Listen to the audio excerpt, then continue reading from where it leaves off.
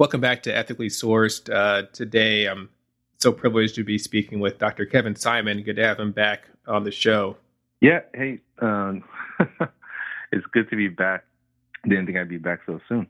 Yeah, we're this week we're going to be talking about a pretty challenging topic, but one that is timely, one that's relevant, and one that affects a large percentage of the population, both inside and outside of healthcare.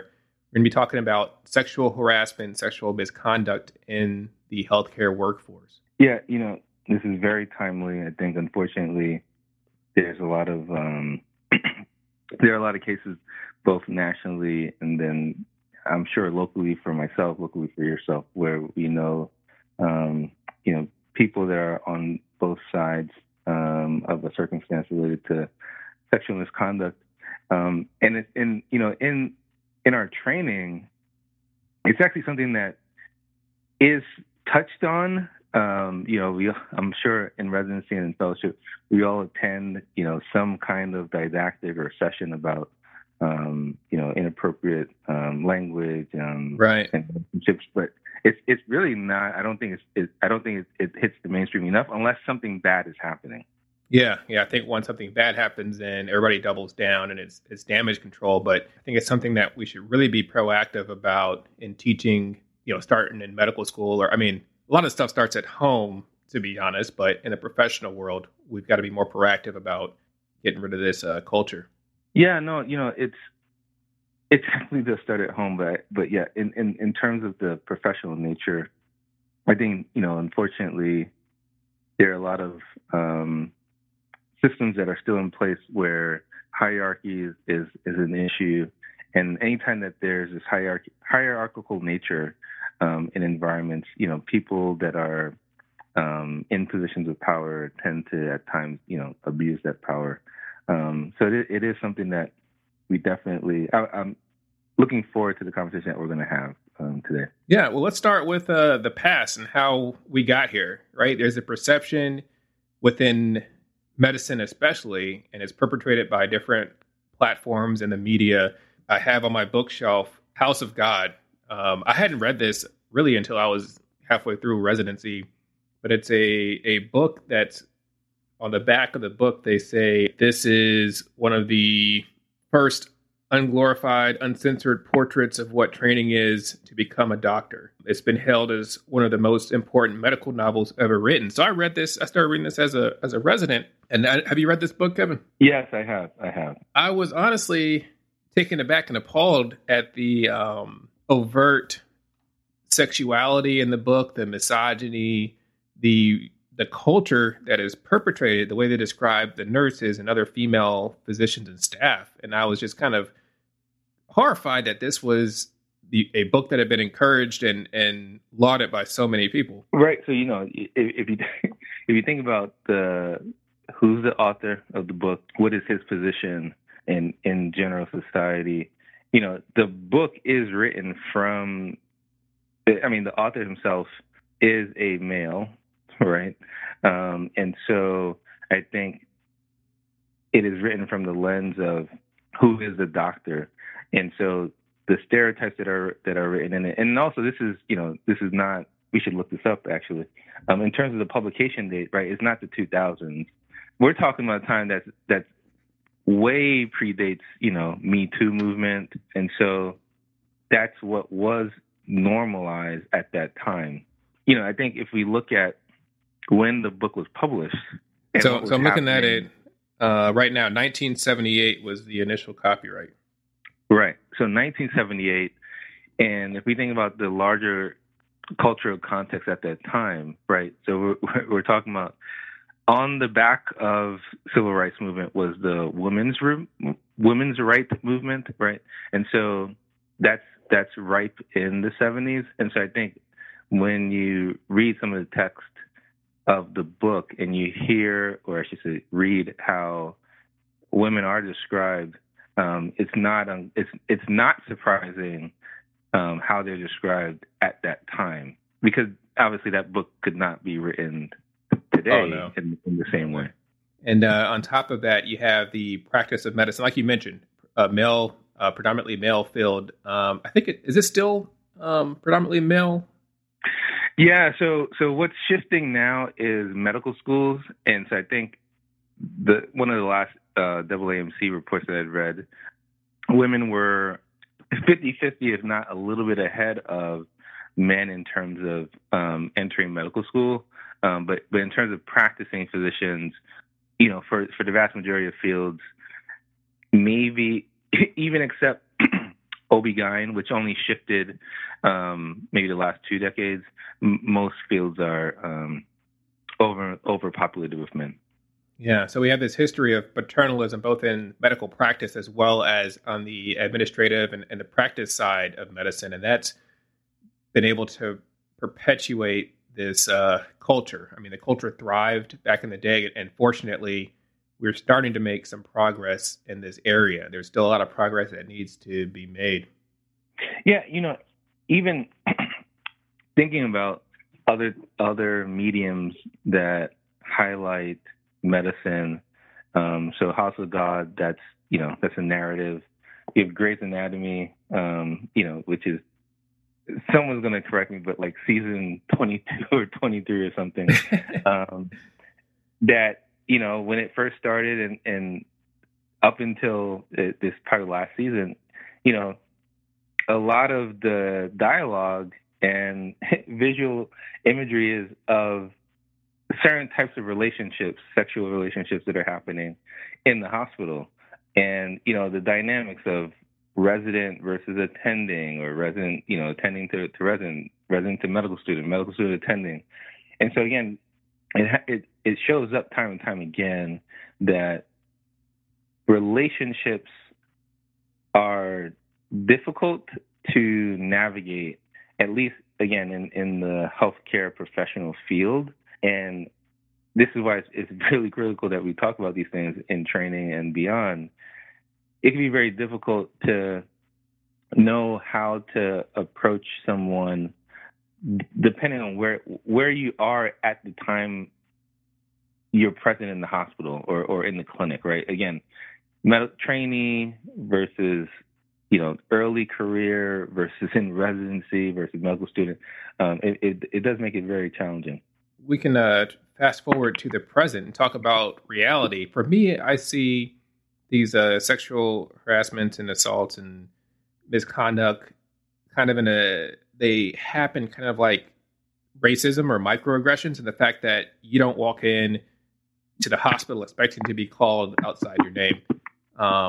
You don't walk into the hospital expecting to be assaulted or talked to inappropriately. And when the situations happen, you have a perpetrator, you have a victim, sometimes you have witnesses, and a lot of the times, people are kind of shocked or don't necessarily know what to do in these situations.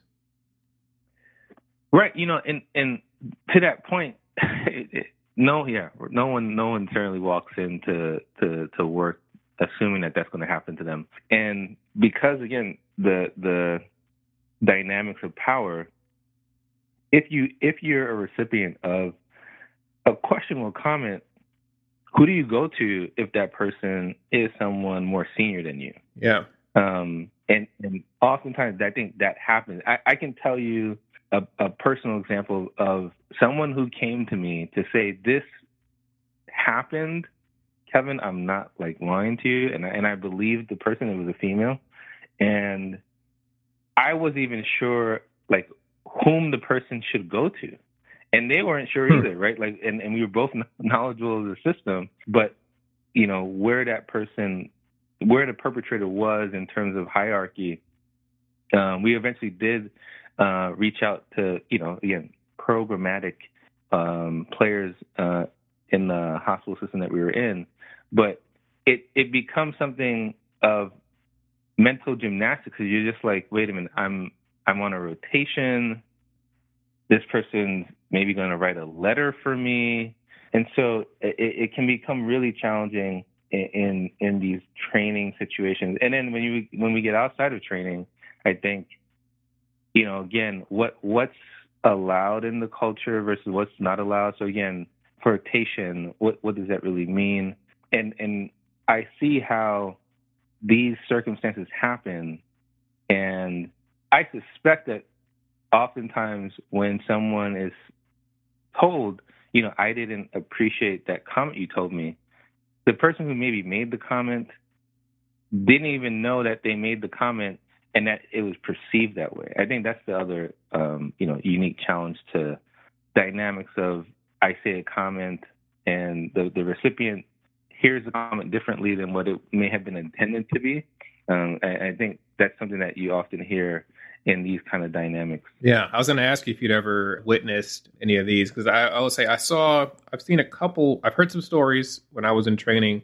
Like there was an old attending that was no longer with the practice, but especially in anesthesia, it's kind of a breeding ground for, anywhere that the trainees are isolated and these events can occur. So, with intubations, when you're learning how to intubate, sometimes, it's almost like, teaching somebody to play pool or tennis where you can creep up behind them. And allegedly there was an attending who would, use that time to kind of rub up on the female residents. Person was long gone by the time I made it to residency, but those stories remain. Right. If we ask a lot of people, male, female, if they've heard of or known or seen, more likely than not, greater than 50% of the people that we're talking about healthcare specifically have seen these kind of instances happen. And, to your point about like the microaggressions, right? If we parallel that, it can be, right? So the operating room, you're someone's like creeping up behind you. That's one, right? But then there's the, team huddle or rounding or sleights of hands in terms of, again, pre-COVID, placing your hand on someone's back. There's a lot of subtle things that can happen that I think, the white coat, if we're talking about physicians specifically, again, this power dynamic that occurs and truly people not really knowing, okay, who do I go to when it's like the head honcho supposedly of the division of the unit making this crass remark or touching me inappropriately. And I think there are cases that have occurred more recently where it can be even in times of I'm outwardly acknowledging that something has happened to me, and still yet the way that these systems work is really hard to be a person who has had something happen to them feel empowered to navigate the system for themselves. It really is a challenging situation that people find themselves in. Yeah. To the point you made earlier, and my point, not knowing where to turn. So in reading up for our discussion, I looked up, because I remember this being referenced, Title IX. I didn't really know what Title IX was. I knew it had to do with, like, I think of sports teams and athletes, but it's Title IX deals with it's an educational amendment, and it protects people from discrimination based on sex and educational programs or activities that receive federal financial assistance. And basically, this is the governing body for people that are victimized because these residency programs are receiving federal money, from my understanding. And if I'm wrong, please correct me, send me an email, send me a message or whatever.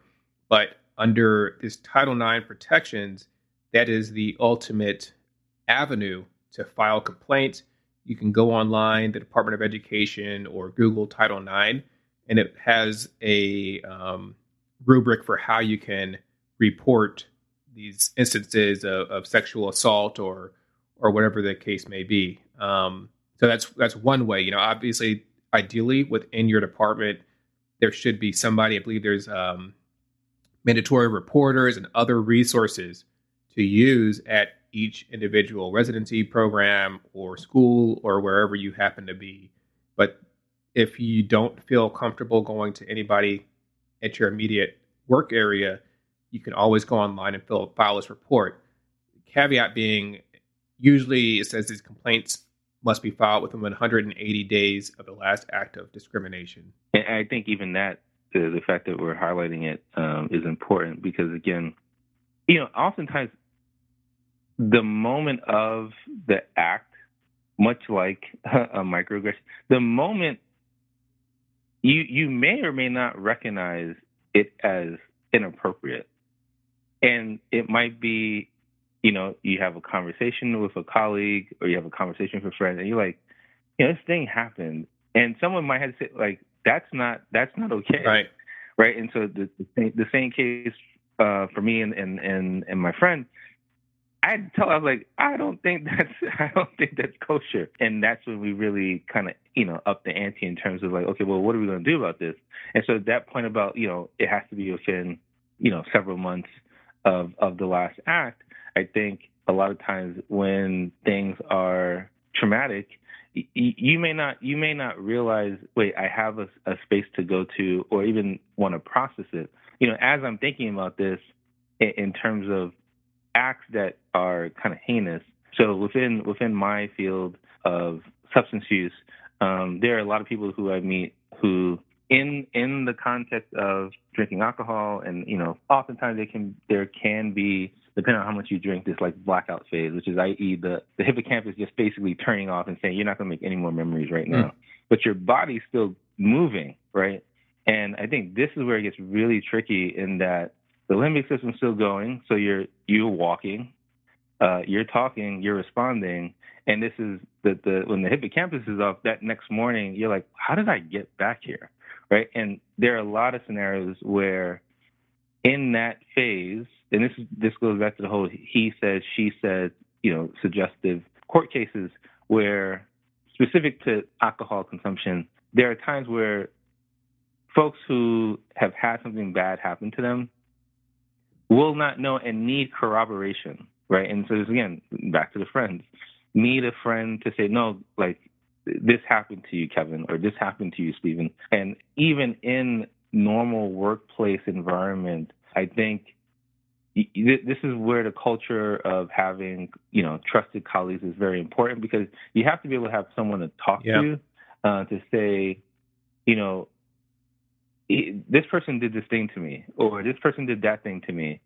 What are your thoughts? And hopefully folks have enough, trusted friends where they can say, yeah, that's not okay. I think oftentimes we should be able to just, on our own accord, be able to navigate these systems. But sometimes, it's pretty difficult to navigate, even when you're, again, in the field. But again, depending on where you are on that ladder of hierarchy, it can be very difficult. Let's get more specific. I think we know the egregious, right? We were talking earlier about this physician, Dr. Newman, who was in New York, who legitimately sexually assaulted multiple patients in the emergency department. Fortunately, he was brought to justice, and he actually, we were talking earlier, he only got 2 years in jail, I think, was the ultimate outcome. But that's egregious, right? Sexually assaulted somebody. What about the gray area? I think that's where a lot of folks have trouble and struggle with. Even before the gray area piece, right?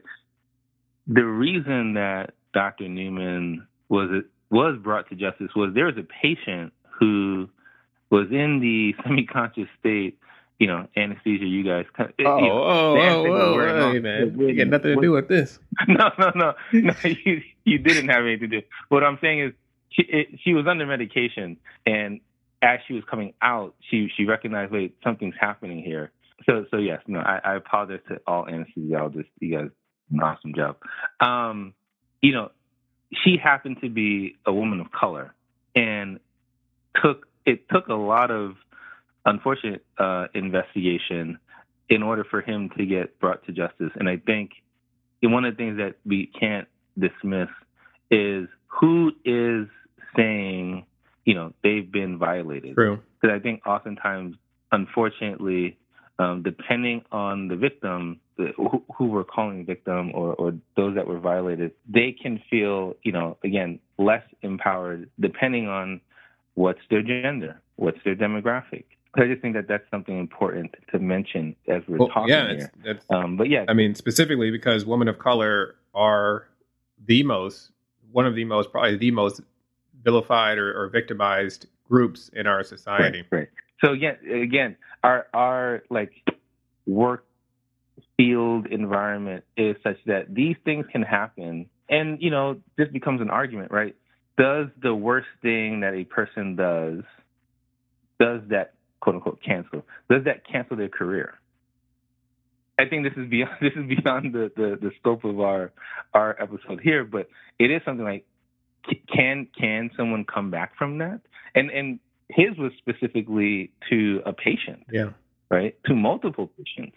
So I think this is right for further discussion.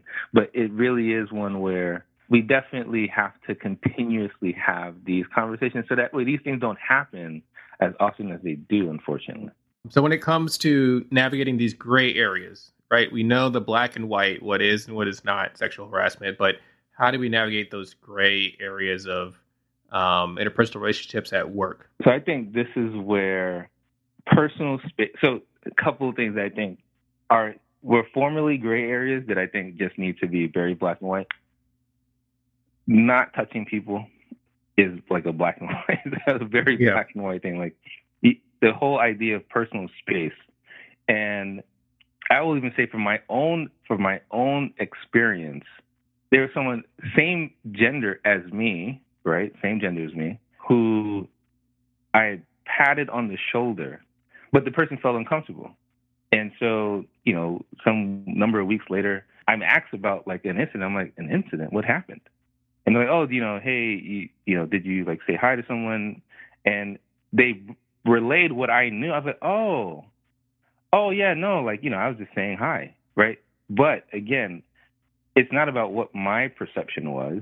It was what's the perception of the other person. So I think it's very important when we're having these kinds of conversations, or we're talking to trainees or talking to mentees, is you cannot, invade someone's personal space. And personal space includes like telephone, meaning, text messaging people, right? You can't invade that space unless someone overtly invites you into their space, right? And in terms of overtly inviting someone into that space, right, there's always like an appropriate place and context for that, right? Ideally, if I see my wife in the hospital, yeah, I'm going to give her a kiss, right?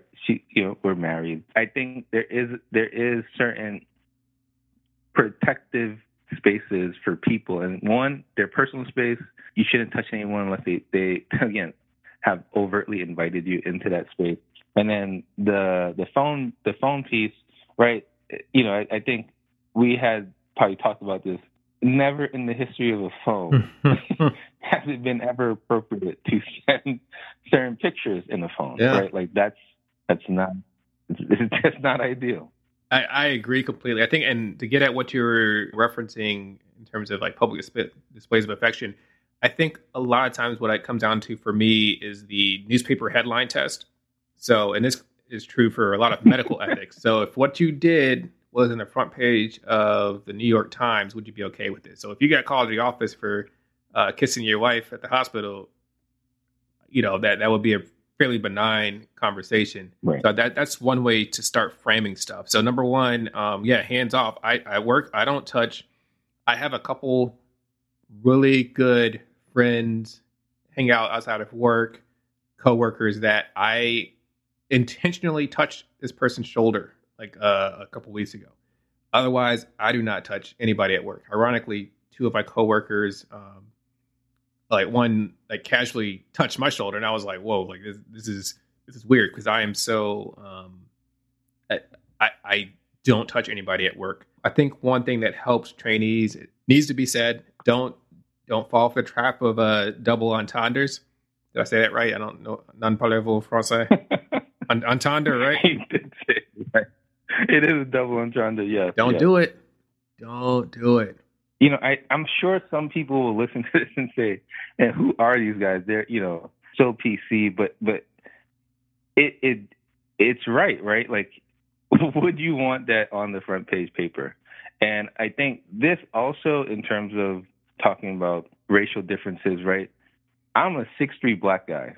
Right? It is different. It is different when I do something versus someone else. Yeah.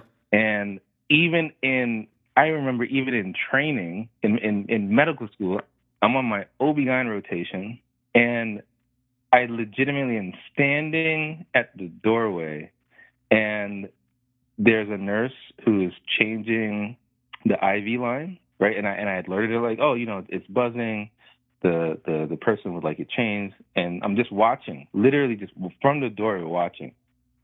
2 days later, Stephen, I'm in the clerkship director's office and told, oh, did you intimidate someone? I was like, What? intimidate someone? And if most people know me, they're like, that was not intimidating. But my presence, who I looked like, what I looked like, that definitely had a play in the interaction that the nurse, who happened to be a female, because there are male nurses, perceived of me, right? Yeah. And so this is subtly different than obviously, a misconduct, but definitely when you're a male of color, the whole thing that we're talking about, gray area, like truly black and white, like do not touch people, that has to be, one of the tenets of when you're moving in the space of healthcare and just generally workplace environment.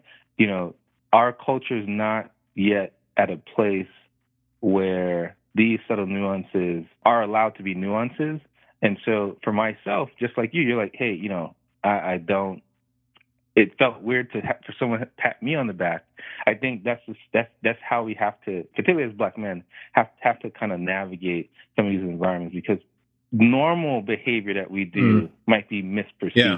So, now later on, something remotely intimate, it can definitely be misconstrued. Because there is there's a wide variety of people that listen to this podcast. I know most of the Black males that I know are familiar with this. For people that may not be familiar, there is this trope of the angry Black male, or Black men are intimidating over brutes, or talking at a normal volume is perceived as yelling, or the whole King Kong kind of trope. And it's something that permeates society, if not in an overt way, in a subconscious kind of implicit bias way, that it's there, that you never know when that's going to trigger somebody else. And like you mentioned, you're going to be perceived as something that you're not. There was to bring it to recent times. A couple of years ago, LeBron James had a cover shoot where, he's dribbling basketball like he is, and the model happens to be a white female. And immediately people are like, oh, this actually reminds me of like King Kong and Jane. And it's because, again, this idea of, particularly for Black men, and we can go back historically to Jim Crow, pre-Jim Crow, right? Sexual predator, right? And so that's like subconsciously out there. So when misconduct happen, or there's questions about misconduct, that undoubtedly is existing in the atmosphere. Again, these kind of conversations don't normally like, I can tell you, I'm PGY 6, I Lost believe, count. In all of the times since intern year that I've had didactics or sessions about this particular topic, it generally is a very sterile conversation. And these kind of nuances and subtleties are not necessarily brought up, particularly talking about race, gender. So I think it's good that we're trying to have this conversation. Yeah, I think and going back to the black and white, like Kevin, did you know anybody that had a sexual encounter at the hospital? Oh, consensual sexual encounter at the hospital? A consensual one? I am aware of people who have had consensual sexual encounters, much like you see, you were talking about earlier on Grey's Anatomy and those other TV shows. Yeah, I know people that have engaged in that. And again, should that be happening? It is. To your point, right? Like New York Times, would you be okay with that being known? A lot of people probably would not, but it's very different than New York Times. Two people, consensual relationship in their house. Like, well, it's their house, okay. Workplace, much different, right? And I think that's the actual thing, right? It's a workplace. Yeah. But thinking about the hospital is a weird, workplace, right?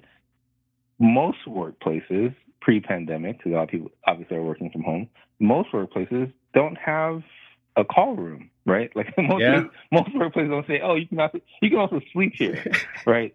So I think that's where these kinds of things again become gray, right? Because it's like, wait a minute, I'm at work. Oh, but there's a become bed. gray. Oh, the person I am in a relationship with is here. That doesn't happen at a traditional, office. Fair enough. The point I'm making is you cannot excuse having a sexual encounter at your place of work. If you get caught, you got some explaining to do, and you could lose your job. That is true. And so you said if you get caught, I never asked any of the people that I know that have done this. I actually have no clue, like what would happen at the respective hospitals that we've trained at or been at if in the call room this is I am open to hearing answers here, right? What happens if you are caught in a consensual act in the call room? That is actually that's an actual event, right? But I think to your point, well, if you're on call, you're working, right? Right? We're not saying you're off of work. We're like, no, you're on call. So in theory, most people, and we've been seeing this in the pandemic, if something happens, whether the Zoom is on, right, or the camera is off, sexual act shouldn't be happening like during times of work. I think that's a fairly black and white statement. Although I'm sure someone will say, no, that's actually not true. I don't know that ethically I have a problem with it if you're not working ethically. But what, you're subject to all the terms that are on that contract, right? As a resident or a fellow, you have a contract. Right. And somewhere in there is the HR department. And so technically, I'm sure there's a clause that in some way, shape, or form, if that was brought to the light, you could lose your job. Talking about appropriate behavior, right? Just like, and I appreciate that we're having this conversation. I think just much like at the hospital, again, we're talking about one sphere of healthcare, but at the hospital, if you are on call or shortly after call, right, technically not quote unquote working, again, headline. Yeah. You couldn't, drink alcohol, or you couldn't have, marijuana. Like there's certain things you would certainly think, oh wait, this is not appropriate to do here. And so again, the engagement in certain acts probably should not occur. But again, our culture, House of God, ER, House, Grey's Anatomy, right? They kind of profile these things. And so you're then in this environment, like, oh, yeah, I saw this, and I'm sure people don't, one-on-one say, oh, yes, Meredith Grey did this, so I can do it. But I can see how people can be confused about, what is legal versus like what's not legal, right. what's ethical, what's not. Yeah, legal. I mean, consensually, it's legal. Ethically, I personally don't have a problem with it. And I think it's, if you know the risk of the behavior you're engaging with, specifically as it pertains to your job, I knew people that, got it on in call rooms, but I was honestly always too afraid to lose my job. So, Kevin, the last thing that I would say is be very cognizant of hierarchy. So you've got medical students, residents, attending physicians, and dating down, not to be rude, but, as an attending, you should not be dating somebody that you're filling out their evals or somebody that's subject to your authority because of that power dynamic. That's something that even residents, with your medical students or junior residents, that is just never going to look good if you have to explain that, and that person may feel under the sway of that power dynamic, and it may not be fully consensual. I do agree with that sentiment, and as I agree with it, I also know of people, and I don't ever think they were in a relationship like when they were on rotation per se, but I do know of and have seen, resident to medical student, because some residencies are super long, right? And so I do now see people and have friends who are in marriages and in relationships, but I think they were strategic in, making sure that you're not going to be the student that's on my rotation, or you're not going to be a student that's paired with me. I think that that's appropriate and ethical. And I think, to this like ending conversation, one of the things that we often hear about, or at least I've heard, is some people say, oh, I'm just not gonna, engage in any kind of relationship, like a consensual relationship, with people at work. And on one end, I do understand how people say that, because like, well, I don't want to do that where I work. But then at the same time, the other side is like, where you work is, particularly in healthcare, you meet people and you start to be around people often, and more than likely, just based on proximity, you're going to like people that you're around, right? And so it's why, med students who didn't know each other, all of a sudden they're around each other, studying a lot, they get in a relationship, and, by fourth year, they're applying to, couple match together, right? Or get engaged. It's really that proximity. So I think one of the things that if we could say, hey, one of the other tenets, right? So there's the newspaper headline is one, recognizing what's black and white is two. I think another one would be, things have to be consensual.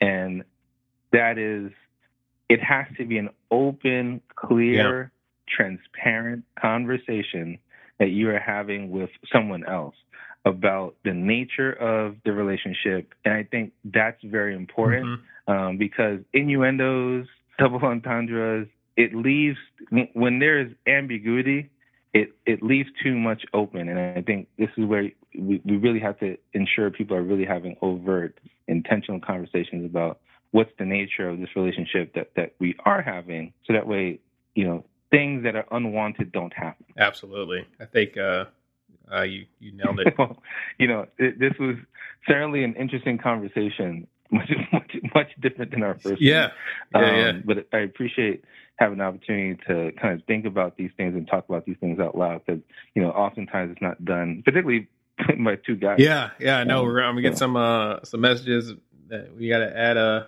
some female representation, which I'm open to. Ladies, if you want to jump on and have this chat, please feel free. I'm open to having these discussions with whoever. And I'm so glad that Dr. Simon has come back. He's a psychiatrist and just spent so much time studying the human mind. I love to pick his brain literally and see what he thinks about these issues. Kev, I totally enjoyed this conversation, and I thought it was interesting how it shifted from the beginning, which was obviously wrong, the way medicine is so paternalistic and misogynistic, to we ended up talking about the consensual relationships and aspects and what to do and not to do in medicine today. And I think that kind of highlights where people get into trouble, because if you're a sexual predator, you're going to listen to this you probably won't listen to this podcast anyways, and you're going to be doing whatever, and hopefully will be brought to justice and don't have a place in medicine. However, for people that struggle because they get stuck in that gray area between what is consensual and what is not consensual, and what somebody thinks is consensual but is not truly consensual to the other person, I think is where a lot of stuff starts to go sideways. I think that's very true. And again, this idea of, again, how we communicate. I am a psychiatrist. How we communicate is very important. How we relay our messages. Again, text messaging, conversations, right? Like if you really want to ask someone out, ask them out. It's just so, in our culture, in our world, we really do have to be very overt with things. Again, so that there's just you try to minimize risk, and you try to minimize opportunities for negative consequences to happen. And I think, us talking about, having transparent conversations potentially could help someone in terms of not being in the gray area. Because when you're in the gray area, then, it is an unopportune space to be in. And so, you're trying to mitigate risk. Yeah. Here. Kevin, thank you so much for coming on. I do want to shout out part of what helped start this conversation, and Kevin jumped on, was like, hey, we should definitely talk about this on the show, is the hashtag Speak Up Ortho Twitter account. And I think it was started by Dr. Nancy. She's an orthopedic surgeon out west. And she started this. I think it was her, but basically you go to Speak Up Ortho, and they're putting out anonymous statements and narratives from people who are victims of harassment in training. And you read some of these stories, and if you think Kevin and I were blunt, like these narratives really talk about what people are going through and how people are being harassed, taken advantage of during their training or even during their career. So I highly recommend you follow that hashtag, go support this account, and open your eyes so you can see these behaviors and help get rid of these malignant behaviors in medicine as well as other fields. Cool. All right, man. That was